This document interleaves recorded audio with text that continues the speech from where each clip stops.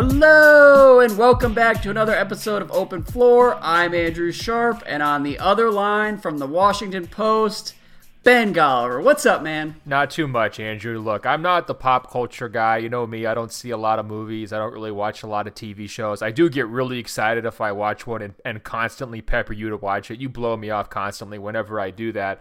But I am ready to hand out a pop culture award, a media award already for the best performance in a leading role. It goes to Kyrie Irving. Unbelievable on Wednesday night, Andrew. It was a tour de force. You might be thinking I'm talking about the career high 18 assists on the court, the dagger 3 right in Kawhi Leonard's face. And by the way, where was Kawhi in the fourth quarter of that game? But we don't need to get sidetracked on that. I'm talking about his post-game press conferences. I'm hoping you saw it. I'm hoping the Open Floor Globe saw it, because I've got to say, I'm this grizzled war veteran of a cynic NBA writer, been around, seen it all. Kyrie's post-game flabbergasted me, gobsmacked me, bamboozled me. He made my head explode at least 3 times in about a half an hour, and I think we just have to dig in deep to what he was saying.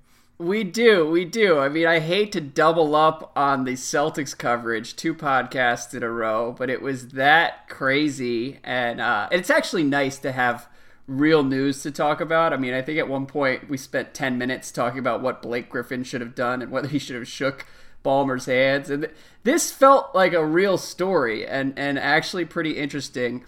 Let's start off by just playing the clip. Are you cool with that? Please. Oh, yes. I need to relive this masterpiece. All right, cool. 1 second here.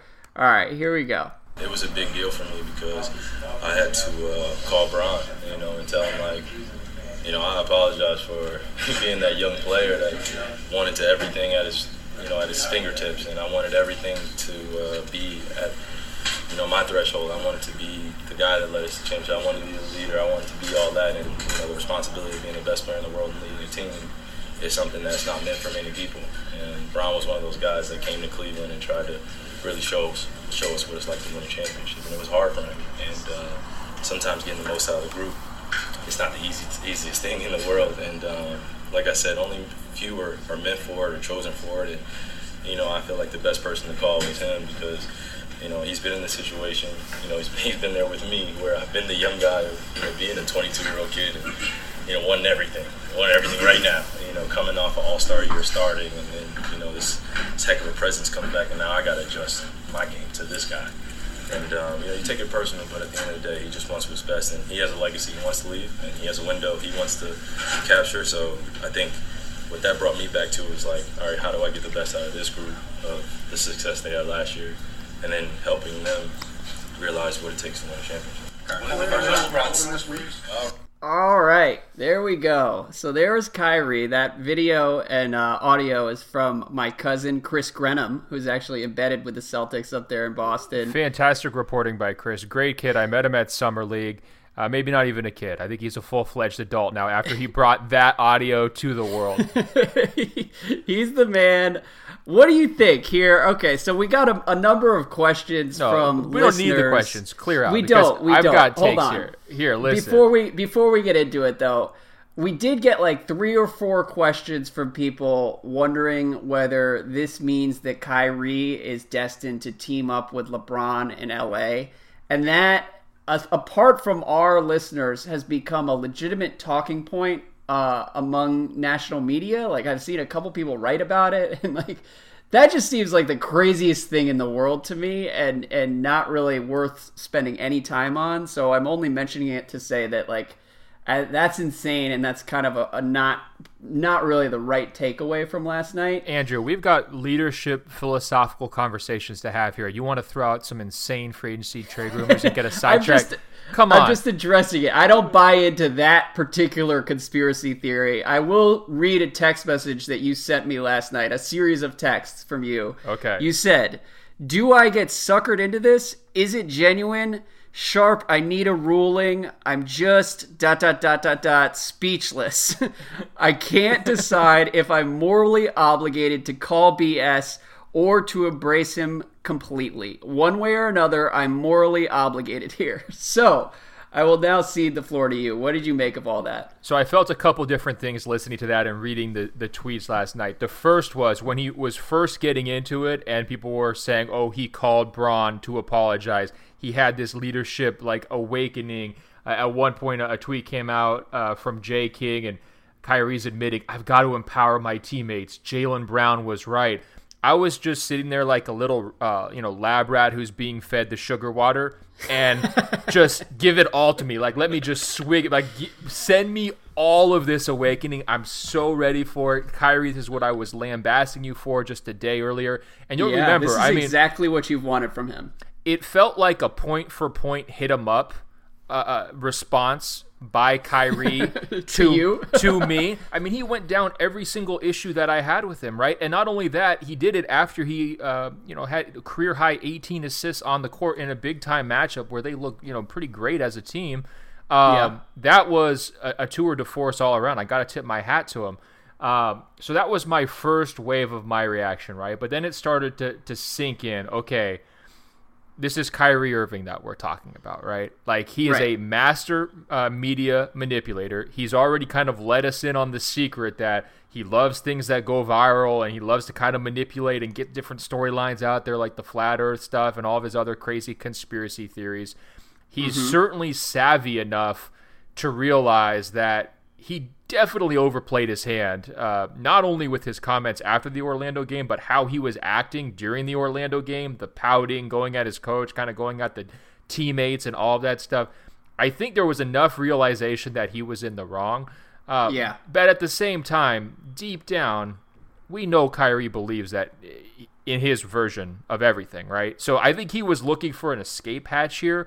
And he concocted a beautiful escape I was going to say, because masterful strategy from old coffee shop here. Because not only did he apologize to everyone, and those younger guys who you're always saying are looking up to him, like, that takes a lot for your leader to apologize, so you have to accept that in good faith, right? But he also shifted the discussion perfectly to this whole LeBron, Kyrie, what was going wrong in Cleveland. Now he's grown up. And he actually, the takeaway was supposed to be of look at what a great leader Kyrie is, which, that flipped the whole storyline on its head from 24 hours.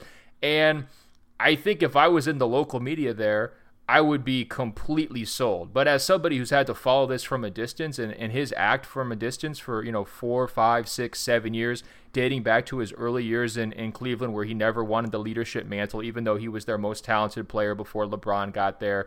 All the tiffs with LeBron, the times where he's sort of checking out in Cleveland, people don't really know what's up with him. It felt to me, that's why I said the performance in a leading role. It felt to me very performative, and I can't actually be bought in as much as I want to be. I want him to be the heir apparent to Duncan and Steph Curry, like I was saying on last week's episode. But unfortunately, I still think he's just Kyrie Irving.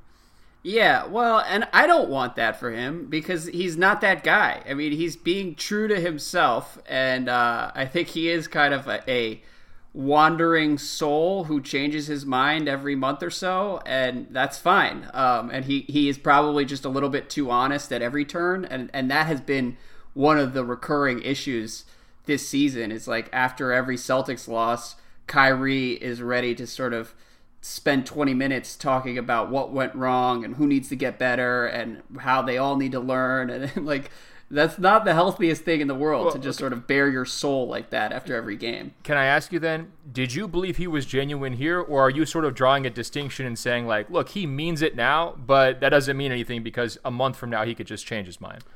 Yeah, I think I would go with the latter interpretation there. And I don't know. I have a few things to say in general. All of this kind of threw me for a loop as much as it did you. First of all, though, we were kind of meandering on the last podcast that I didn't get to finish my thought at one point. But I do think we need to be clear that there is a huge distinction between Kyrie the leader and Kyrie the player, because Kyrie as a player has never been better than he is this season. He's playing defense, he's scoring, he's basically carrying the Celtics in a lot of these games. And God, the Raptors game was just everything that makes him so valuable and so good. And, I don't care You can make the argument that he would miss the playoffs if he were on a team like Houston or Portland, and he wouldn't be able to carry some of these other fake contenders. He doesn't create well for teammates, blah, blah, blah. All of that is fair and valid, but when it matters, Kyrie is better than basically any guard in the NBA except for James Harden or Steph Curry, point blank. Like, the dude is just incredible, and I loved watching him in the fourth quarter of that Raptors game. No, he hit a big shot, and I don't think the criticism about him has really ever been that much focused on his game. It's more of his overall kind of perspective on what he's trying to do on offense. And it's then, half and half, though. Like, I just think we do need to recognize that he is playing the best basketball of his career, and it is still probably better than he gets credit for in a lot of corners, particularly among the, like, analytic-focused NBA intelligentsia. Like, people are always kind of truthering his game and saying, you know, he's not top 10, he's not top 5, he's more like 15 to 25, and I just think that all of that is kind of BS. So then why are they the biggest disappointment this season and so inconsistent if he's that good? Well, because he's not necessarily a guy who's going to go out and win 55 and 60 games, but I think that... Well, isn't that what we judge players on, Andrew? Come on. No, I think he's fun. I think you fall in love with his style of play. I think when he's on, he is as good as almost anybody with the ball in his hands, but he's not always on. And I don't think that his impact on, you know, games from start to finish every single night, I just don't look at him as like a 365-day-a-year player. I don't either, but I do look at him and say, if I'm in the middle of May trying to go win a title, I would take him 10 times out of 10 over someone like Kyle Lowry, someone like Dame Lillard. Like, he just, when it matters, he's as good as anybody. And I think that is part of what makes him so interesting, because then there are nights in the middle of the season against Orlando where he's taking a pull-up 3 with 3 minutes left and shooting teams out of games. And so that's not great either. But yeah, and I think in his current role, every game matters. He is the leader of a really good team, a team that should have championship aspirations. And I think he told us after the game that he realized that and that he accepts that. Now let's see him prove it, right? Let's see it every single night, carry a team like LeBron did. You know, like James Harden is right now, like Steph Curry has for the last 4 years. We can go down the list of guys who have sort of carried teams to consistent success, play in, play out, quarter in, quarter out. And I think my concern is just that, like, okay, you know, he did this once. This was definitely, you know, one of the most impressive performances he's put on. It's not just once, though. I mean, he did this to the Raptors 2 months ago also. I mean, here's the thing. His value is always going to be a complicated discussion. My point has always been that he shows up when it matters, and I just want everyone to acknowledge that that is not just hype. Like, he's done it over and over and over again, and it's pretty impressive. I mean, Harden's got more 40-point games in the playoffs, but you don't give him any credit. Okay. Well, moving on, the side of it, the post-game side of it, I don't know. You asked me last night. You said, I need a ruling. You're the Kyrie whisperer. And I feel bad. I feel overly cynical, but my reaction was just to roll my eyes at some of the LeBron stuff, and I immediately wondered whether this was... Was that your immediate reaction or the second wave reaction? You didn't get suckered in at all? I mean, really?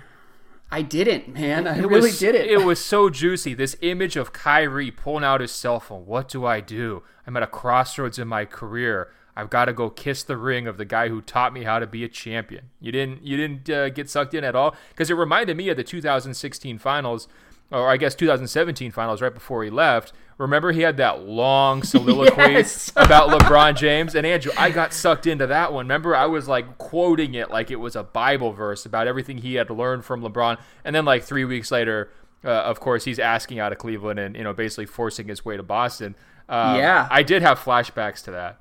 Yeah, see, I had forgotten about that. And if nothing else, that press conference in the middle of the finals where he went uninterrupted for like 2 or 3 minutes talking about all the things he's learned from LeBron and how much he respects him and what a privilege it is to play next to that guy. And just apparently, from everything we've heard after the fact, he hated LeBron throughout that entire time. And so, I don't know. Kyrie tends to be a little bit of an unreliable narrator, and my take on him has always been that he's generally kind of full of nonsense. He's pretty interesting to listen to, but like nobody should take it that seriously. And I think that's what we got because he's also incredible. And Wednesday night, we got the full Kyrie experience. He was full on coffee shop in the post game, and he was unbelievable in the fourth quarter. I would say he was on LeBron-like level in terms of puppet mastering with that post-game performance. So I don't think we should undersell that in the slightest. I mean, we can see through a little bit, but I think for like the average masses, like maybe whether it's a casual fan, the person who's seen the ticker on SportsCenter, who's reading the newspaper in the morning, whatever it might have been, don't you think he convinced everybody? Like this is the dawn of a new day for Kyrie Irving? Maybe. I think that one of the things that's interesting is he's doing all of this in Boston, and you're a West Coast person. I don't know how much time you've really spent in New England, whereas I have a ton of family from up there, a bunch of friends from up there, and we know. You just always every summer Cape Codding it up. We know. Well, let me tell you, Ben, massholes are a cynical people, and I think that everyone in Boston is beginning to get a little bit tired of this act with Kyrie. So I think maybe nationally it plays better than I'm giving him credit for, but I think locally in Boston, people are all kind of rolling their eyes and saying, all right, man, like, let's just play basketball. The game was awesome last night. I wish that the story wasn't you and LeBron and this staged reunion or whatever. And I think that is part of what was frustrating to me about the way it all played out is in some ways what Kyrie was saying post-game was super impressive. Like he came out and said point blank, I handled the Orlando loss poorly. Jaylen Brown was right. And at one point, I have the tweet here. He says, I don't think the message came out the way I wanted it to. And I've been on a team where things have been said publicly, and it's not the best way to get the most out of the group. All of those were the right messages to send last night. And then I just wish he had kept the LeBron thing to himself because, it's one thing to call him. That was cool. But by immediately telling the media about it, it sort of cheapens the whole post-game message from Kyrie, and then that became its own story. But didn't you like that he called himself a real man for calling LeBron? I mean, didn't that... I don't know. I liked it because it was perfectly on brand for everything Kyrie has been in the public eye for the last 5 or 6 years. Look, I think that you're onto something here. If we're judging him on sort of like the virtues of a real leader, that part doesn't need to be included. I guess at this point, I'm judging him as like a public icon reality TV show star, like going for the Golden Globe. And that's why I'm sort of just kind of like bowing down in awe. I mean, I just never saw this turn from him coming, completely unpredictable. I'm sure LeBron was sitting there when he got that call, listening to Kyrie kind of probably mumble through his speech or whatever he was trying to get across. I wish we had uninterrupted cameras to watch LeBron's reaction. What do you think LeBron was thinking when Kyrie calls?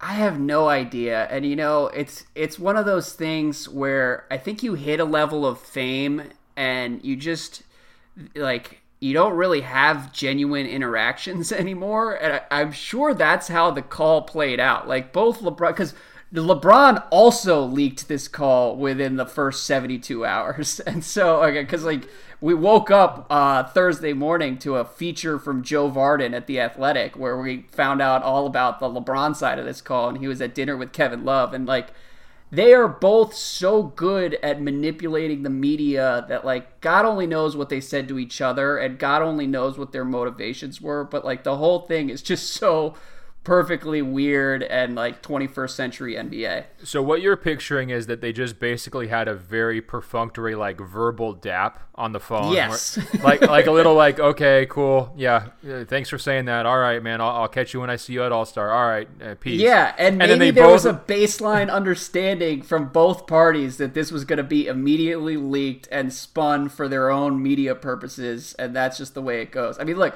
from everything I've heard, Kyrie really did not like LeBron, and with good reason in some cases. And the relationship isn't suddenly fixed. Yeah, and don't you think LeBron should be just as mad at Kyrie as Blake Griffin was at the Clippers? I mean, sticking him with Isaiah Thomas and Jay Crowder for the last finals run, knowing he was going to get completely pulverized by Kevin Durant, Steph out of Curry, nowhere, and the Warriors. after LeBron, look, and you can make all kinds of valid criticisms about the way LeBron operates, and I'm sure he was even more exhausting to be around than Kyrie has been at various points this year in Boston.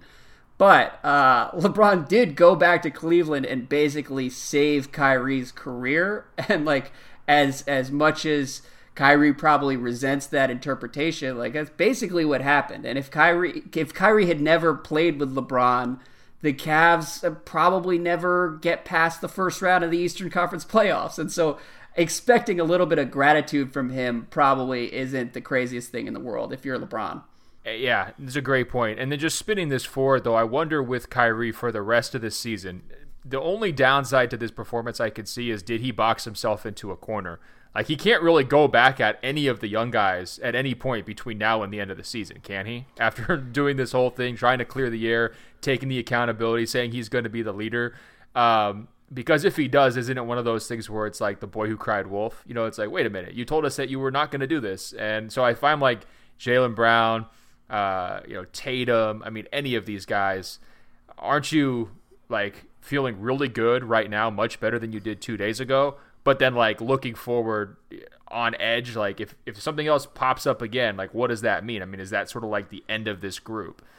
I think Kyrie, again, is a little bit of an unreliable narrator where, 2 months from now, he could pretend this never happened. But you're right. He definitely has boxed himself in, and that's probably healthy. He should stop addressing his teammates through the media. I think you can do that a couple times over the course of a season, but every other week it gets old and people are definitely going to start to resent him. I did see people saying that he was throwing his teammates under the bus, and if you isolate it just to the LeBron quote, it basically comes off as him saying, I recognize that I was being an idiot, and now that I'm dealing with all these other idiots in Boston, that I understand where LeBron was coming from, and that's how it plays. But I think did you take it that way though? I didn't take it that way. I didn't take it that way, and I think you have to also consider some of the other things he was saying Wednesday night, where he was sending the right message, and he said that I screwed up, and he said that Jaylen was right, and I think that his teammates are ultimately going to embrace everything he did on Wednesday night, including what he did during the game, as a reminder that he's incredible. But he has to stick to the script. That's my point. You can't go back at them again. You know what I mean? So we'll see. I think so. The other thing I wanted to mention, I just thought it was funny because I really had no idea how to process that moment last night. You were texting me. I was like, I have no idea what the motivations are here. And I saw one tweet on Thursday from my old Grantland friend, Rafe Bartholomew. And he said, it does seem like one of the drawbacks of having so much sports news appear as planted news breaks or arranged PR profiles is that fans no longer have any reason to believe something like this wouldn't be staged. And I really identify with that sentiment because my first reaction was I don't know who this benefits or who planted this or whose idea this was, but at no point on Wednesday night did I really believe it was a genuine moment, and I think that might say more about me or more about where media is than Kyrie or LeBron. But it was just kind of a whole bizarre spectacle. I hear you, but I came around at the end to just being in awe of the plant. Sure, okay, and how it's a well plant, executed it but was. We've seen some bad plants, Andrew. How many times have I come on here and just been that Players Tribune essay was horrible? Why'd they even write it? Right. We've killed planted stories in the past. This was an A+ plant. I'm giving Kyrie credit for it. Yeah, well, Kyrie and LeBron, they definitely have experience working the media, but I don't know. Part of me also would like to say, I hope their rivalry continues. I don't want to see them spend the next couple years pretending that everything's all good, because I like it a lot more with them on opposite coasts, engaged in a Cold War. This is Kobe Shaq Part 2, where they smiled at the All-Star game with the co-MVPs, and then they went straight back to making rap disses about each other. Yeah, like, don't worry. Don't worry. It's not going to be real buddy-buddy anytime soon. All right. Well, moving back to the West Coast then. You were in the house for Jazz Clippers, and Adam has a question here. But first, today's podcast is brought to you by Audible. Could listening make you a better parent, a better leader, even a better person? Could listening to motivating fitness programs get you fit? Could it inspire you to start something new? There's never been a better time to start listening on Audible. With Audible, you get access to an unbeatable selection of audiobooks, including bestsellers, motivational books, mysteries, thrillers, memoirs, and more. It's the largest selection of audiobooks on the planet, and now with Audible Originals, the selection has gotten even more customized with content made for members. Ben, do you have any thoughts on Audible here? Oh, yeah. I'm so proud to be able to have them included on the Open Floor Globe, because we've got readers left and right, and Audible serves readers who want to listen. It's a perfectly beautiful service. I can't tell you how much positive word of mouth I've heard about Audible over the last, probably 2 years in terms of friends and family just saying how fantastic it is. Like you said, the selection is huge. And look, we've got an incredible opportunity for listeners. Go to audible.com/floor or text floor to 500-500 and listen for a change. Andrew, tell them what that will get them. It will get them 3 titles every month, 1 audiobook and 2 Audible originals and that you can't hear anywhere else. And I will say that my wife, Alice, swears by Audible, and they wanted us to recommend a book. I recently read the Tiger Woods biography by Armin Katayan, and I read it in about 2 days on vacation over the holidays. That's a great book. That's on Audible as well. Go to audible.com/floor or text floor to 500-500 and listen for a change. Get into it. You think it's possible that Kyrie Irving was listening to books on leadership to become a better leader like Audible promises? It's very possible. I think Kyrie is just freestyling. He's going with how he feels, and it's working great so far. I hope he keeps it going. It's nonstop entertainment. Let's get back to it, Ben. Donovan Mitchell has scored 26 or more in the last few games. No, he's not shooting like Steph or Harden from the floor, but he's being a volume scorer for a fringe contender who desperately needs it. So who is the player that can fit next to Mitchell and Gobert to make them a true contender? What do you think, Ben? Well, first of all, the Jazz looked incredible in that game. I mean, they beat the brakes off the Clippers, both sides of the ball, just destroyed them.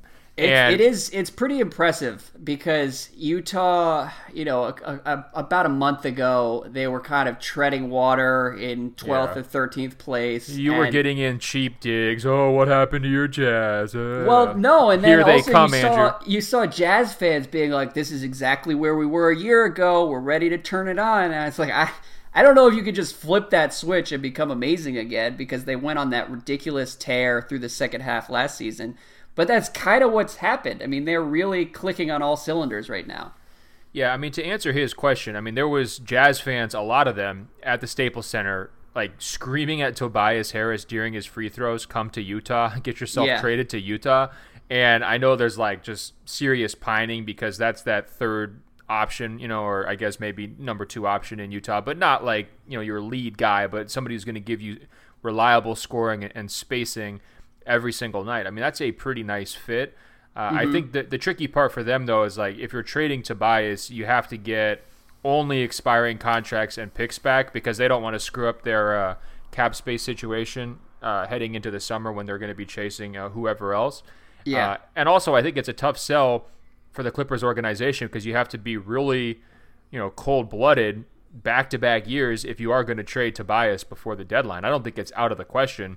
But I do think that the circumstances have to be just right for him to move because, if you're trying to pitch yourself as a star-friendly franchise, takes care of everybody, come to L.A. and dominate, but you're just shipping guys out even though they're in the middle of career years, that's a little hypocritical. You know what I mean?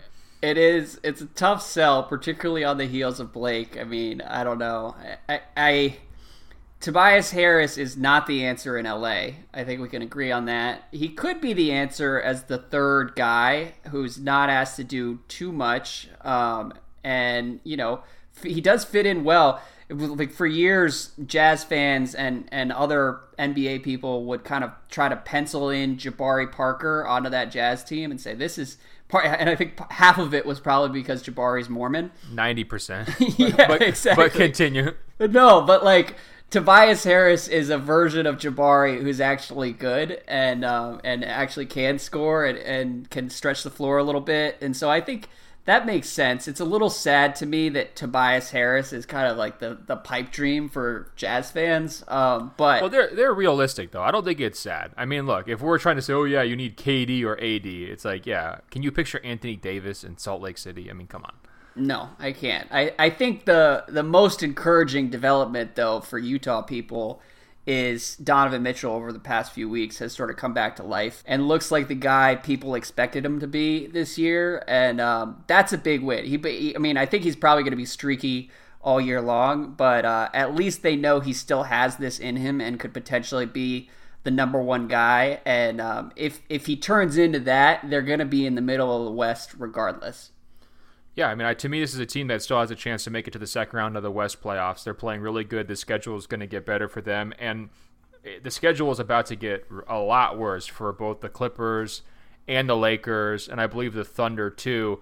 Mm-hmm. So you're going to see a lot of movement in these West standings, and even in the top 8 here over the next month, just as the schedule stuff works itself out. So I'm not convinced that they need to make a move this season, but I'm also not of the mindset of this emailer who's like, how do we become a contender? Because I'm still not sure that I see that. I don't know if I'm a little bit lower on Mitchell or maybe a little bit more hesitant about how good can Gobert be, night to night in the postseason. But I think you've got a really nice team there. You should be happy with it. It's not as ugly and choppy as it was early in the season. They're very fun to root for. They were really fun to watch last night. I mean, I heard the Jazz radio guys were saying it might have been their best game of the year. So that's tough because you don't want to judge everything based off that. But it's tricky because a good Jazz game, they like smother teams and make other offenses miserable, and then everybody starts hitting shots and they beat teams by 25 or 30, and you're like, wow, this team is incredible. And then catch the Jazz on the wrong night and they're like struggling to break 70 points. Donovan Mitchell is like 8 for 27, and it's like, oh, I don't know about the next 4 or 5 years in Utah. And so they kind of bounce around. Half the reason I included this email is because you've been taking little cheap shots at Donovan Mitchell for the last 3 months as a way to dig at me, and I just want some recognition that Donovan Mitchell is beginning to look okay. Well, let me be clear, Andrew. I was making cheap shots at your expense, not Donovan's expense. There's no doubt he's kind of like, come back into the fold. He looked very confident. He looked exactly like you would expect a player who's going to be sort of the face of that franchise and the leading scorer for Utah here over the next 10 years. Yeah. What we expected sort of at the beginning of the season. And I think not only should we give him credit for his recent resurgence, but also Rudy Gobert in the middle. You look at their defensive rating; they're practically back to number 1. I think Gobert, in terms of the defensive real plus minus, he's right there near the top with everybody. When I'm looking at that defensive player of the year field, Paul George is definitely a strong candidate. If I'm looking around for other candidates, I mean, I think Gobert is going to be right there by the end of the season as well. And I'm not even sure who else should be in that conversation. So if we're playing a little catch-up here, on this national level of like, okay, who should we be giving credit to after maybe bumpy starts, I think both those guys, Mitchell and Gobert, deserve it. Yeah, it's a good point. Mitchell, it's been cool to watch him kind of stabilize here. A couple of the sophomore slumpers are beginning to come out of it, and Ben Simmons has had some nice games. Jason Tatum still looks pretty good in Boston, despite some of the hype that expected him to be like a full-blown all-star this year. So that's true. And then the Gobert thing, I mean, you go back 2 months, I think I called him like an overwhelmed stick figure, and he like the first couple weeks of Jazz games, Gobert was not adjusting well to what the NBA had become, and it's cool to see him kind of get his sea legs too. It's weird though, like the defensive player of the year conversation, defenses are just so screwed that like Gobert could win it by default because there just aren't that many guys around the league who are actually like doing a great job and who become the story because of their defense, because everybody's scoring 120, 130 points a game. Yeah, for sure. I mean, when you were a kid, you used to be annoyed if you get the most improved player because that means you sucked the previous year, and you're like, oh, cool. Thanks for this award. But now, like, you're the defensive player of the year during an insane shootout season where teams are just regularly putting up 140 plus points. It's like, okay, right. Cool ribbon, you know. Yeah, you don't have to make room for that on your mantle. Just find a little, closet, a shelf in the back of your closet somewhere, and throw it back in there. Let it collect dust. It's tricky, but it is fun to have the Jazz kicking ass again. But moving on, and speaking of kicking ass, Sean says, did Golden State's drubbing of the Nuggets just turn the rest of the NBA into a quote-unquote cute story? What do you think, Ben? I'm not ready to go that far simply because this Cousins return is right on the horizon, and we're going to need to sift through that probably for the next 3 to 4 weeks at least. But it did put a lot of pressure on Cousins, didn't it? I mean, could they be looking any better here over the last week? I mean, putting up 140 plus in back-to-back games, just killing the Pelicans, killing the Nuggets. To me, that game said more about Denver and sort of the state of things and the caution that we were projecting on them. Remember a week or two ago, we were saying, look, like they've not won a playoff game. We don't need to try to elevate them to this, true contender status. They're playing amazing. They're having basically the best version of their season, but like, we don't need to get carried away. And I think that game against Golden State was the bucket of cold water getting dumped on their head, right? It was just like, okay, yeah, we're really good, but we're not that good. And I think they've got some fundamental matchup issues with Golden State they're just not going to be able to solve. Right. And I look at that, I mean, I think I was texting you this after this game. I mean, who are the teams right now that you think can push Golden State past 4 or 5 games in the NBA? I can make a list of teams that could push it to 6, but it's a very short list. And if they're clicking like they were clicking, against that Denver team, 16-0, 16-1, 16-2 going through the playoffs is absolutely possible. Not only is it a short list, but I think that all of the teams that actually have a shot at pushing them are in the East. And the West... No. The gap is only getting wider. Yeah, I mean, what? Are you going to say Paul George? Look, Paul George has had a great year. I still don't totally buy him averaging 30 or 35 a game in a playoff series and being able to really push the Warriors. And then beyond the Thunder, I don't know. Everybody else looks weaker than they did a year ago. But still better than the Eastern Conference teams. I think you could make an Eastern Conference dream team, take anybody from the Eastern Conference, and they'd probably still lose in 6 to Golden State. An Eastern Conference dream team? What do you mean? You take Kawhi, yeah, you Kyrie. I'll give you Kyrie, Kawhi, Giannis, Embiid, and they're still going down in 6. That is just a reckless claim. I've resolved to not curse on this podcast anymore, but boy, oh boy, I do not buy that. Chemistry and role definitions matter, Andrew. And look, I agree with that. The best team in the East right now an East is Milwaukee. Dream team could easily push the Warriors to 7. The Warriors may still win because they're just that ridiculous, but yeah, I think you have not given Milwaukee quite enough credit, and Giannis has always given them problems. Okay, so slow down. Okay, Milwaukee's the best team in the East right now. Playoff Brook Lopez against Golden State. How's that going to go for them? Not well. But they've got DJ Wilson. Talk to Bucks fans. The first guy they want to talk about is DJ Wilson. Yeah, well, they could talk about him after they lose in 5 in the finals. All right. Well, here's the deal. To answer Sean's question, I think the real reminder is that when Steph Curry is healthy, everything works in Golden State, and they're completely untouchable because that's what's changed. If we want to compare where the Warriors are now to where they were a month ago, Steph is healthy and everything is running through him again, and they are the best team in the league. And honestly, you could make a good argument for him as MVP if this continues for the rest of the season, because you're going to be able to look back at Golden State and say, all right, they were incredible for the first month, and then they were incredible for the final 4 or 5 months. And the month that they fell off and everybody wondered what was wrong with the Warriors was the month where Steph was out and then kind of struggling to work his way back in. But like when Steph is healthy, there's just nothing you can do. And that's the real kind of takeaway from the last 10 days of Warrior blowouts. I agree. And if Steph's healthy, I mean, he's knocking the East out in 6, but sure. Sure. All right. That's fair. I'm just saying, like, it is kind of a cute now it's story. fair. You said, so it was a reckless take, but now you're telling me it's fair.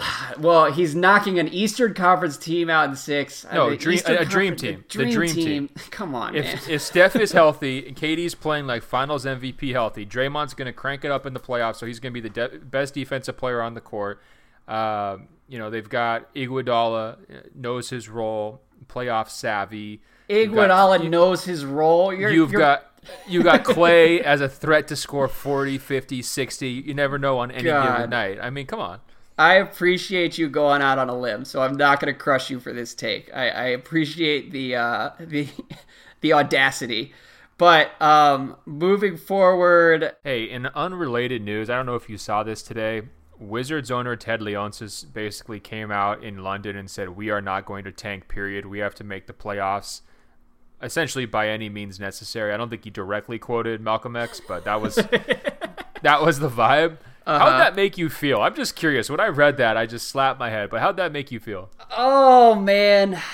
I am so dead inside when it comes to the Wizards that I just don't really have energy left to care about a quote like that. I did see it, and I did see a number of Wizards writers and Wizards fans I've come to know and love over the years. They all started to sort of like wring their hands over it. But like, who cares? Until they can trade John Wall, nothing matters. And so Ted can say whatever he wants to say. It does sort of reflect a fundamental misunderstanding of how the business of basketball works.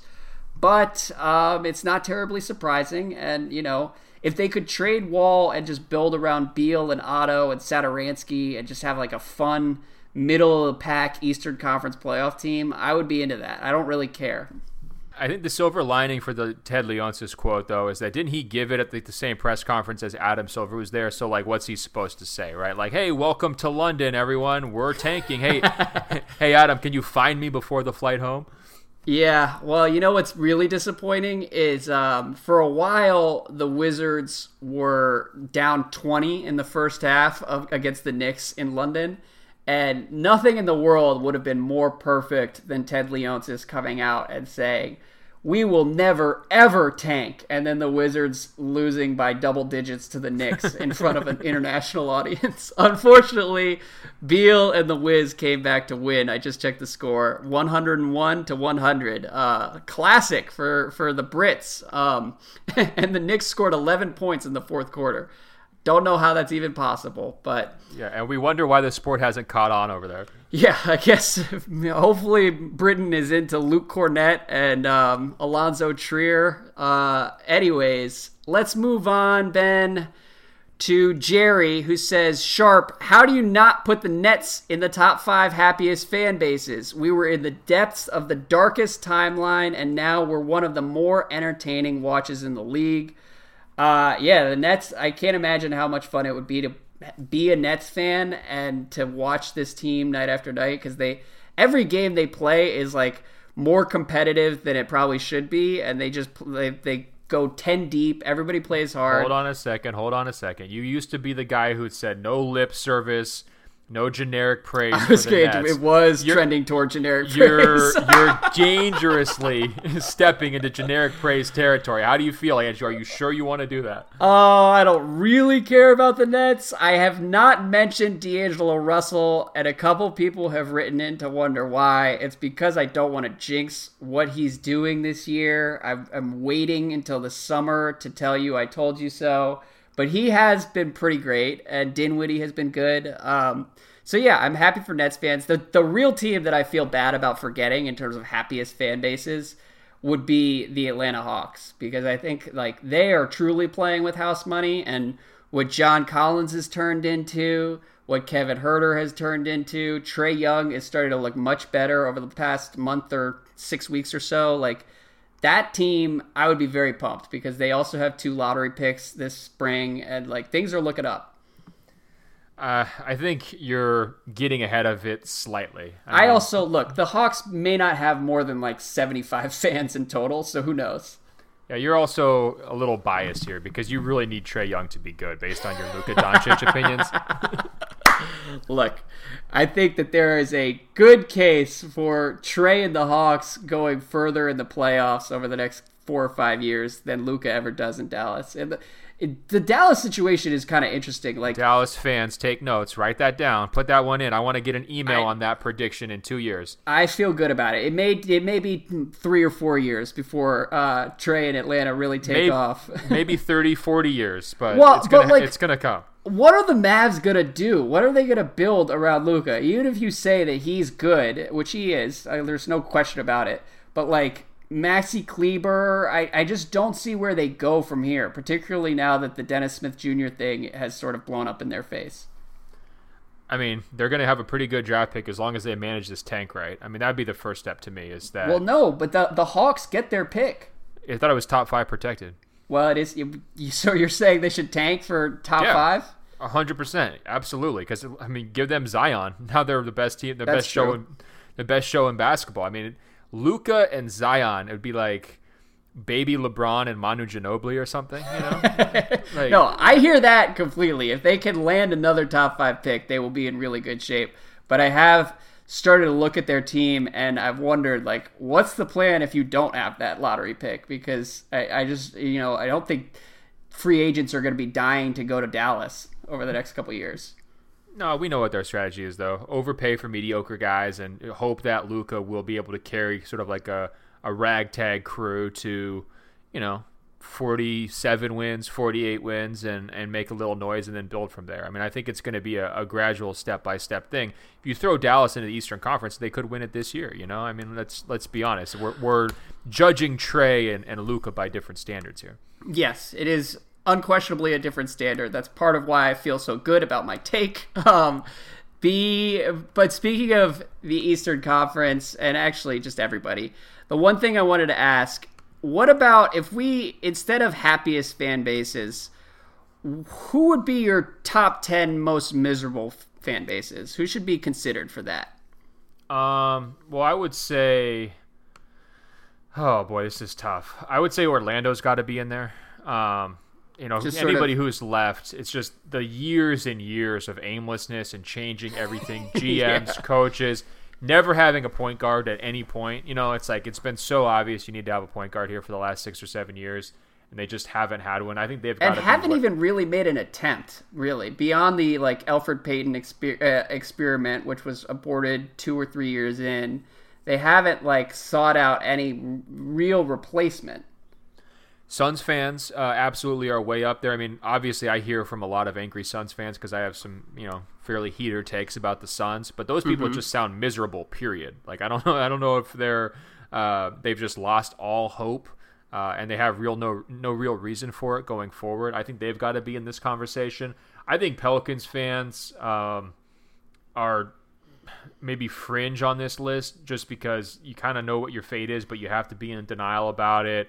But it's not really going anywhere. And it's like, hey, we made all this great momentum, but we're still under 500, not going to make the playoffs. I think that would be a pretty miserable existence. Yep. But, I mean, Bulls fans probably should lead this list. I don't know if there's any of those left. By the way, I saw the Boylan experience firsthand. Must-see TV. I mean, I would definitely recommend going to watch a Bulls game in person, Andrew, because the tickets are going to be very cheap, number one. But he puts in an honest night's work. I mean, he's telling the referees what to do. He is overcoaching like few coaches in the league. I mean, he's really aggressive. And I don't know if you saw their game against the Lakers, but Chicago was stuck on 98 points with a minute left. And they needed to score 2 more points to deny the Lakers fans free tacos, because if the Lakers hold their opponent under 100, all the fans get tacos. So without LeBron to cheer for, the Lakers fans have become obsessed with this chase for the tacos. It's all about tacos, sure. They were going crazy. So Boylan was taking multiple timeouts to draw up plays. Oh my God. To try to, very clearly, just to screw with the fans so that they couldn't have the tacos, and they just barely did it by getting 100 points. So as the Staples Center dropped the confetti on the Lakers win, there was just boos ringing out from all corners because even though the Lakers had won, they hadn't gotten the tacos, and Boylan kind of walks off after another loss. But I think deep down there was a level of satisfaction there that he had ruined so many people's night, their chance for free food, because we're talking about Jack in the Box tacos here. You wouldn't even eat Jack in the Box tacos. I wouldn't. And it's funny because people on the West Coast swear by Jack in the Box, and my only experiences there were always pretty underwhelming. I'm a Taco Bell guy, so very cool. Very cool. Yeah, here we are. Just living the dream. Podcasting twice a week for an hour and 20 minutes. But before we move on, though, what I would say about the miserable fan bases, and the reason I brought this up, is because I started thinking about it after we finished our last podcast. And it's funny, when we talk about like the happy fan bases, everybody is sort of just like moderately happy, like not on top of the world, but like feeling good. Things are moving in the right direction. And then you look at like the bottom of the NBA and the truly miserable teams. Like, it's a level of existential despair where if I were a Suns fan or a Magic fan, I would understand if somebody was like, yeah, I gave this team the last 10 years and now I'm just done with the NBA forever. It's kind of incredible. Like, the Pistons are another one who have to be in the conversation for most miserable fans in the NBA. Oh, great one. Should we offer fan amnesty? Like, should we take proposal from people at openfloormail@gmail.com, openfloormail@gmail.com? If you're a fan, a long-suffering fan of a franchise, and you've hit your limit like Andrew is describing, email us your application, and we will grant you fan amnesty if you qualify. We will allow you to go be a fan of a better team or maybe a specific player who you want to latch onto, and we will wipe the slate clean. You will never have to hear it's any hard, accusations it's of not bandwagoning. Easy to do it because, and that's the thing, is I've considered giving myself fan amnesty and trying to become a Bucks fan, but like it just feels so wrong. And I think if you're once you hit a certain level of investment in one team, you can't suddenly turn around and pretend to be that invested in another team. I think the play is to become just full-blown agnostic. I feel you, but I also think we should try to recruit you to the Bucks. I think we should take you out to Wisconsin. Let's just load you up with cheese, like whatever else we could do to like try to shift your worldview and get you bought in. Because let me tell you, you deserve it. I mean, what's the point? You've got your owner out here saying we're not going to tank. You're not. That means, AKA, you're not getting Zion. You may make the playoffs. If so, it will just be so sad. If I'm ready, man. Look, it'll still be sad. Our podcast producer, Lou Pellegrino, the master of Open Floor, was texting me during Knicks Wizards, giving me shit. Like, can the Wizards ever make a shot? And then I looked up at the score, and it was the Wizards were down 20. I wasn't even aware that the game had started yet. But, like, that's the level we're at. I've got people from all corners of my life texting me concerned and or talking trash about how depressing my basketball team is. So I feel like maybe you should hop on the Hawks now. I mean, ooh, maybe I should. Like, just do it. Why not? I should. It's not that far away. It's an easy flight. Atlanta's, I'm sure, a lot of fun. You go down there, you probably hit all the clubs. You're a big club guy. I know that. Yeah. That's first thing everybody says about me. A big club guy. No, look, Kevin Huerter has been really good too lately. I don't know if I mentioned him earlier. The Hawks, yeah, you've mentioned him at least 10 times. Something is happening in Atlanta. Get excited, 75 Hawks fans of the world. All right, what do you think? Should we move on? Do you want to talk about conference imbalance quickly, or do you want to just skip straight ahead to the Lantern segment? I mean, I think we should get to the Lantern because we got some phenomenal entries this week. Okay. Real quickly on conference imbalance, what do you think about my idea that I floated in the text message today that the Western Conference should just secede from the Union? I think it's perfectly on brand with everything you're about. Here's the thing. I think we run the risk sometimes of overstating that point, and I guess all I ask here is that we be honest and admit that all the quote-unquote good West teams are also kind of mediocre and underwhelming and a little bit depressing. Whether we're talking about the Clippers, the Pelicans, the Spurs, the Luka Doncic Mavs team that you've been shedding tears for over the past 2 weeks while you watch the Pistons and the Hornets make a playoff push. Like, none of these teams are actually that good, and But you can agree that they're better than their Eastern Conference counterparts. They are. Okay, so that's all that matters. I mean, okay. I hear your point. Everybody sucks besides Golden State, but like the Western teams suck less. I guess that's my point. They do suck less, but also I think at least that there's some intrigue in terms of the Western Conference playoff race. I think if you remove that and we're just talking about the top 16 teams. Like, it's the benefit is really not that meaningful, I would say. I guess let's just prove it. I mean, this is what I say. Like, I love the contrarian takes from any Eastern Conference supporter, but the bottom line is until you agree to make a 1-16 playoff format and a balanced schedule, and we really see who is better over the course of that slate. It's all just empty talk. And so I think as a leader of the East, Andrew, I think you should be one of the loudest voices here. And you should be challenging your owner, Ted Leonsis, and the other Eastern Conference owners. I know you're real thick as thieves with those Celtics owners. Let those guys know you want them to prove it. Yeah, me and Wick Grossbeck golfing every weekend. All right. In more entertaining news, we got the Lantern, Andrew. I got... I'll be honest, the last couple Lanterns, I might have exaggerated how many responses I got just to sort of build some buzz for the Lantern. Okay. I got probably 50 responses to this week's Lantern question. Open Floor Globe is coming through huge. And here is the 3 If by Graham prompt of the week, Andrew. I asked, what is the craziest reason or comparison that you can think of to explain why DeMarcus Cousins in Golden State will work or won't work? And I said it doesn't have to be sports related. Now, I got some incredible submissions. Your job this week, Andrew, is you're going to grade them to assess the craziness of the comparison, but also the validity of the idea. Does that make sense? Well, okay. and off the top here, let me say that the prompt itself struck me as kind of vague, and I wasn't sure what exactly you were looking for, and I was a little nervous about what kind of responses we were going to be getting. But let me just say we are dumber than our listeners. I know you reached out. You said we have really smart listeners, which was a nice little surprise.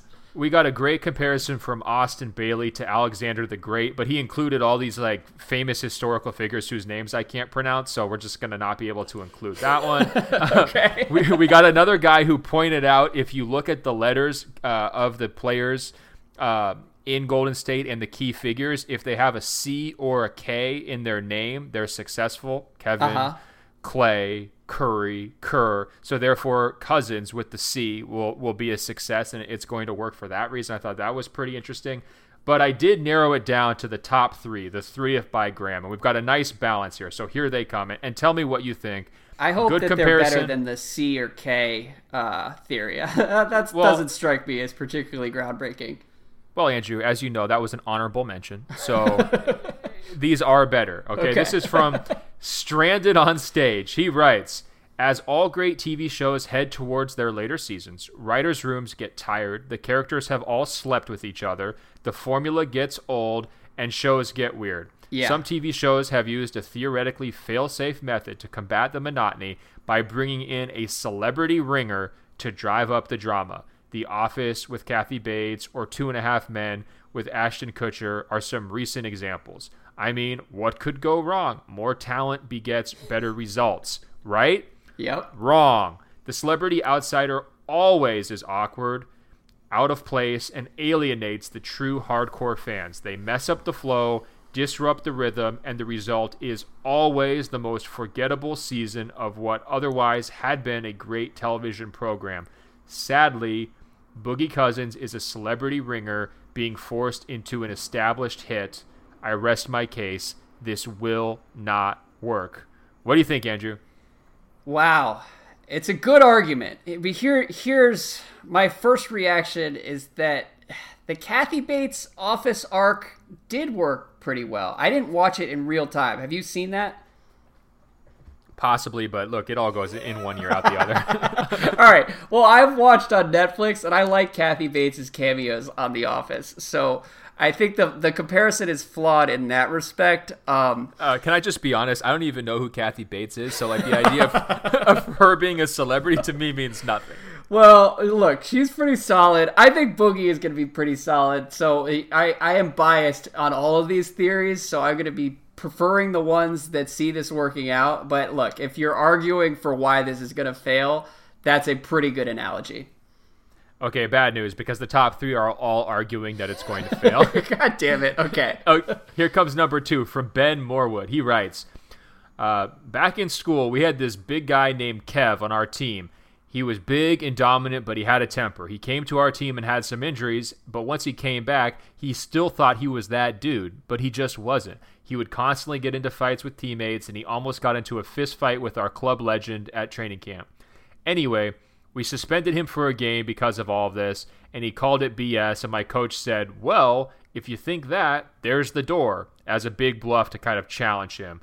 Unfortunately, Big Kev got up in the middle of the team meeting, walked out the door, and we all sat there speechless. The next day, Kev tried recruiting guys on the team to have his back so that he could build a coalition to try to get him back on the team because he had regretted what he had done. He wanted us to publicly support him in the group chat, and ultimately it resulted in chaos. Essentially, he divided our entire team group into Big Kev supporters and haters, and we had a terrible year, and we just barely avoided relegation. My prediction is basically Big Kev is DeMarcus Cousins in every way, and the same thing will happen to the Warriors, obviously minus the relegation part. What do you think? Is Big Kev the explanation for the DeMarcus Cousins experience that we're about to witness? So it sounds like Big Kev was trying to reenact like a much sadder version of Rudy, where he had teammates go into the coach's office and lay their jersey down. And by the way, if Boogie did that, I don't even know who he would go to try and build a coalition. Would it be like Jonas Jerebko? And I don't know. Quinn Cook's like, I'm available. Yeah, like, I got your back, Boogie. Don't you worry. It's a good theory. Wasn't this a high school team? What high school sports team gets relegated? I'm not sure exactly. Look, it could have been a pro team overseas or something. That's what I'm wondering. Like, this is a professional soccer player or something? Well, come to find out, Big Kev is some legend in like Romania that we don't know about. Yeah, I don't see that. That's not a plausible scenario here. And let me tell you, on a serious note, I know this is your lantern segment. I do think that this is going to work because whenever Boogie has been surrounded by a lot of other talented guys, he tends to be on his best behavior, and so I don't think that he's going to be trying to lead like a mutiny in the middle of March. I feel you. We'll come back to that idea here after the last example. Okay, this was my favorite, and I think you're going to understand why. Okay. This is from Tom378. Keep in mind, it's from Tom378. Okay. He writes, DeMarcus is like a push-up bra. It looks great, makes everyone around you jealous, and it might even make you feel more confident. But when Golden State wants to get comfortable in the playoffs, the first thing they're doing is X-rated here. The first thing they're doing is whipping off that push-up bra and putting on that old, worn, reliable hoodie, a.k.a. Draymond Green at center. Oh, I thought he was going to say Iguodala. Iguodala is that old sweatshirt from college that you should probably throw away, but it's just too comfortable, and it's the old standby. So, what do you think? DeMarcus fails because he's a push-up bra. How do you grade that one? F for all of these. DeMarcus is going to work in Golden State, goddammit. And look, okay. Let me tell you something. When they get to the playoffs, I think Boogie is going to be really valuable against most of the teams they play. The one team where I wonder about his fit is if they end up playing Boston in the finals, because then, Boston could go 5 out and get Boogie out in space. But like, a lot of these teams, I don't know what the hell the Rockets would do with Boogie if that's a 7-game series. He's going to be good in the playoffs. He's not the old sweatshirt. Okay. Or the push-up bra, excuse me. Draymond's the old sweatshirt, I guess, in Tom's analogy. No. Thank you very much for clarifying. You almost had that backwards. That would have been rough. So I spent the last couple of days up with the Santa Cruz Warriors, the G League affiliate for Golden State, kind of exploring how that organization treated Boogie during his rehab stints down there. He went through a bunch of practices. His brother's on that team, Jaleel, and I talked to their coaching staff, some of their players.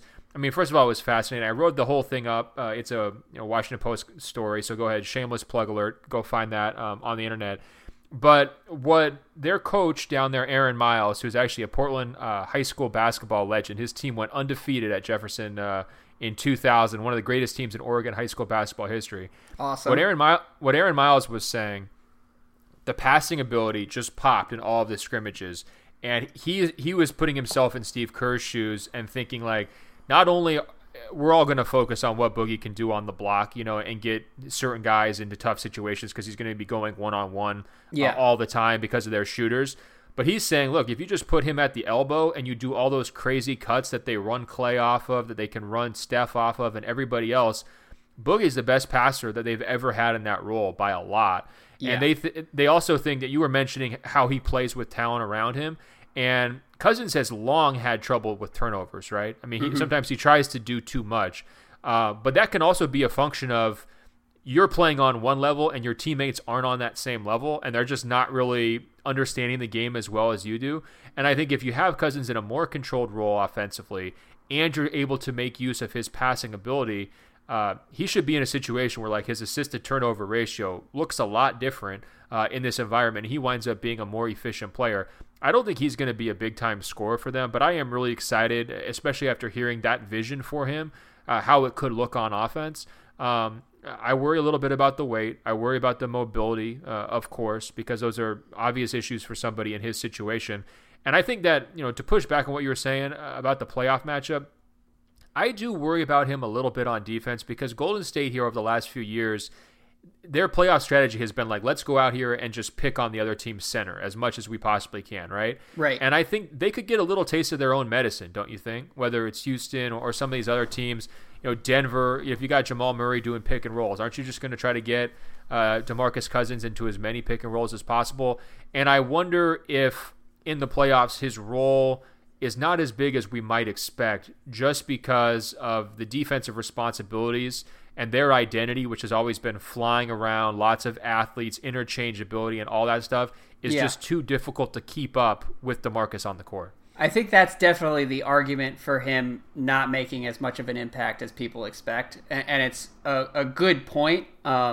What I think that he'll be able to do, though, is to punish any team who's trying to switch the Warriors, and particularly in the low post, like, who knows how much of that offense will be there, but like if he's close to who he was over the past few years, he's as efficient down low as just about anybody in the league. And it's funny you mentioned the passing because that's when I've tried to visualize this. And one of the craziest parts about Boogie and Golden State is like it's hard to just even imagine him out there.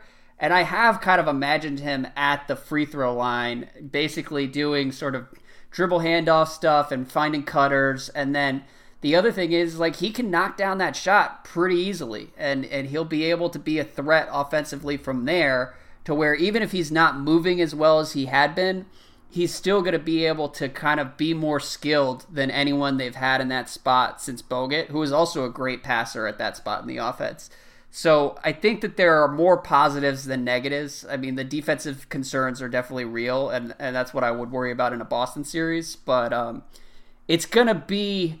He's good. He's really good. Yeah. And I wanted to ask you that because you're clearly in on the concept, right? Yeah. Is there a value here, like just shattering other teams' confidence, right? Like you're realizing you're going up against a lineup that has 5 All-Stars. Like whether or not it works seamlessly, is there the opportunity that they just beat teams before the games even start in the playoffs because they're just overwhelmed by the collection of talent? It's certainly possible, and particularly like I don't know what you do if Golden State takes Steph and KD off the court and you still have to deal with like Klay Thompson running around screens and DeMarcus Cousins finding him, and then you get Boogie down low, like, and those are your easy minutes against the Warriors. Like that would break my brain if I were a guy on another NBA team trying to like hang with this team. And so I think that's definitely part of it. And, the other element of this, which actually cuts against the season 7 celebrity guest star theory of this not working,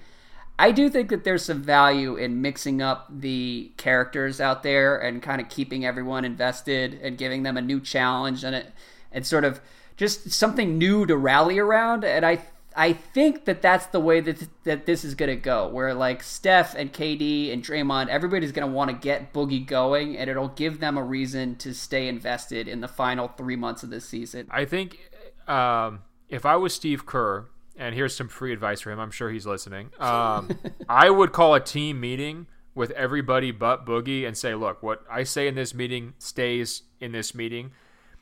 We are now in the bunker together defending Boogie at all costs for at least the next month. Because the way that this goes sideways is that Boogie is still not 100% mobile, which is completely to be expected. Golden State's on this amazing rhythm like we mentioned earlier. And just as they're trying to work through that type of an adjustment and having this type of player that they've never really had before, sure, he passes like Bogut, but Bogut, he wasn't doing. You didn't have to even really guard Bogut. You know what I mean? And so that's going to be a big adjustment for everybody, and it's going to probably look choppy at times, and it's probably going to require modulating Cousins' role at times and trying to find the right lineup combinations of when can you get guys like Steph maximum touches when Cousins isn't on the court, and vice versa, right? You're going to have to work through those issues, and there's going to be people sniping and blaming Boogie from the outside. That's my take over the next month. I think he is really set up because he always gets a lot of criticism, and I think it's going to be ramped up more than ever. I think he told Rachel Nichols this week that Golden State's the most hated team in sports. He's going to be the most hated player on the most hated team in sports. Can we talk about that actually just before we close out here? Let me guess. You want to nominate the Patriots? No, look, the Warriors are nowhere near the most hated team in sports, okay? At any point, and by the way, considering how corny they've been at various points over the past few years, they've caught 30% of the criticism that other dynasties have caught over the last 20 years. I mean, literally, the Heat were hated. People absolutely despise those guys. Okay, well, are they the most hated team in the NBA right now, though? I mean, yeah, I guess. The best team is always going to be the most hated team, but they're. Okay, I would say it's sure. more indifference. Indifference has been the collective response to the Warriors, and that's what I would take offense to if I were a Warriors fan. But I feel like it's more resentment maybe than pure hate at this point. They're not really vilified. Is my only point there. Yeah, I think. But I don't know. Do you agree with me that Cousins easily could be vilified? If this doesn't work, I mean the long track record of criticism that he's faced, and in my eyes, it's often been justified, is going to come back like never before if this doesn't work quickly. Yeah, maybe. I think it all comes back to Steph. If Steph is hitting 8 to 10 threes a game, all of this is going to be really easy, and we're probably not going to even worry about Boogie. What did you get any sense from the people in Santa Cruz, what his health is actually looking like right now? They said when he first went down there in mid-December, he was, not in shape basically because he hadn't been able to run. Yeah. They noticed a lot of progress over the couple weeks. He was kind of back and forth a few times. They noted significant progress. They felt like his ball skills, his shot, and all that were in pretty good places. But he wasn't going super hard at that point. Right. They also said their main takeaway was that they thought he was in a pretty good place mentally. I think knowing that the finish line was getting closer at that stage of his rehabilitation had him in a better mood. I think that like anyone, in that long of a recovery and that difficult of a recovery, I think there was some pretty dark days for him, because it's just he's never really faced, and his brother told me this, is he's never been that injury-prone guy or anyone who's had to have basketball taken away from him or even really considered it. A lot of times he was playing huge minutes earlier in his career, never really had problems with it, minor things here and there, but that's about it. So it was a real shock to his system. And but as his brother told me, his passion for basketball is very, very deep. I mean, he described, Boogie almost being away from home starting in 8th grade because he was playing travel basketball so much. Yeah. And basically it being his life for most of his life. And So I think he's legitimately coming back with a major chip on his shoulder with a lot to prove. And I guess I would like to see him prove and answer a lot of these questions. And I would love for his body to hold up for him to be able to do that. Me too. And that's part of what I wonder about is, he, over the summer, people were saying, maybe he can come back in November, December. He's had an extra month and a half here, where I think, I want to believe that just means he's going to be that much closer to where he'll be in the end. But this stuff is always kind of, you just sort of have to wait and see. The Boogie thing, though, it shouldn't be overstated just how awful that injury was, particularly the timing. I mean, it literally cost him $145 million. It's insane. And so, yeah, I think for that reason, we should root for him. A full year of his life, and it happened in the closing seconds of a game where he's chasing a rebound trying to make a hustle play, right? That is just bum luck all around. It was awful. And he was playing really well. He was having a great year last year for New Orleans. Yep. But I think that the sympathy factor, how we were talking about the wide berth for Gordon Hayward, how much people have sort of given him the chance to work himself back and all that. I don't think Boogie's going to get those benefits of the doubt. No. I think that the criticism is going to be there not only because of who he's been in the past, but of who the Warriors are and the stakes in Golden State and the scrutiny and all of that. I think it was really smart for Kerr to bring him back as a starter because that way it doesn't get into this thing of okay, are you showing him enough respect or all that? If you start him but play him smaller minutes, I think that looks better than bringing him off the bench and playing him smaller minutes, even if it's the same amount of minutes. So it's going to be fascinating to track this. But I would caution everybody, avoid the early overreactions. Let's see how this looks in 3 or 4 weeks. And ultimately, if Steph pulls them through this, it could be much ado about nothing, which I think is your version of how this could go. Right. I'm not totally sold it's going to be quite that easy. Well, we'll see where it goes. All I care about is that everyone understands that the Warriors are not the most hated team in sports. You got to be kidding me with that. When you were talking, I was thinking about it. Who is the most hated? You know what? I was thinking, if the Patriots win on Sunday and go to another Super Bowl, it is just going to make me absolutely miserable. I don't even care about the NFL anymore. I'm just so sick of dealing with that team every year in February. You were a big Boston fan. No, God, Mr. Masshole. That's right. You got me. Me and Wick, we'll be at the Super Bowl. I don't even know where the Super Bowl is this year. No, the Patriots have to be the most hated. And then beyond that, I guess it's probably Yankees. I don't know. Do the Yankees still suck? I haven't watched baseball in 15 years. Great podcast topic. Yeah. I think that's where we're going to leave it, Andrew. But we should tell people, keep the Lantern submissions coming. As you can tell, the creativity is just all over the board. I love it. Check out @Ben.Golliver on Instagram to participate in the Lantern. As I mentioned earlier, send all comments, questions, concerns to openfloormail@gmail.com. Let's do a couple more quick plugs here, Andrew, because we want people to go to Apple Podcasts. Search for Open Floor. That's 2 words. Find our page, smash the 5 stars, and leave us a review. We really, really appreciate it. And also, we're on the world-famous radio.com/openfloor. Check us out there. Hey, Andrew, until next week, I will talk to you. All right, man. Take it easy.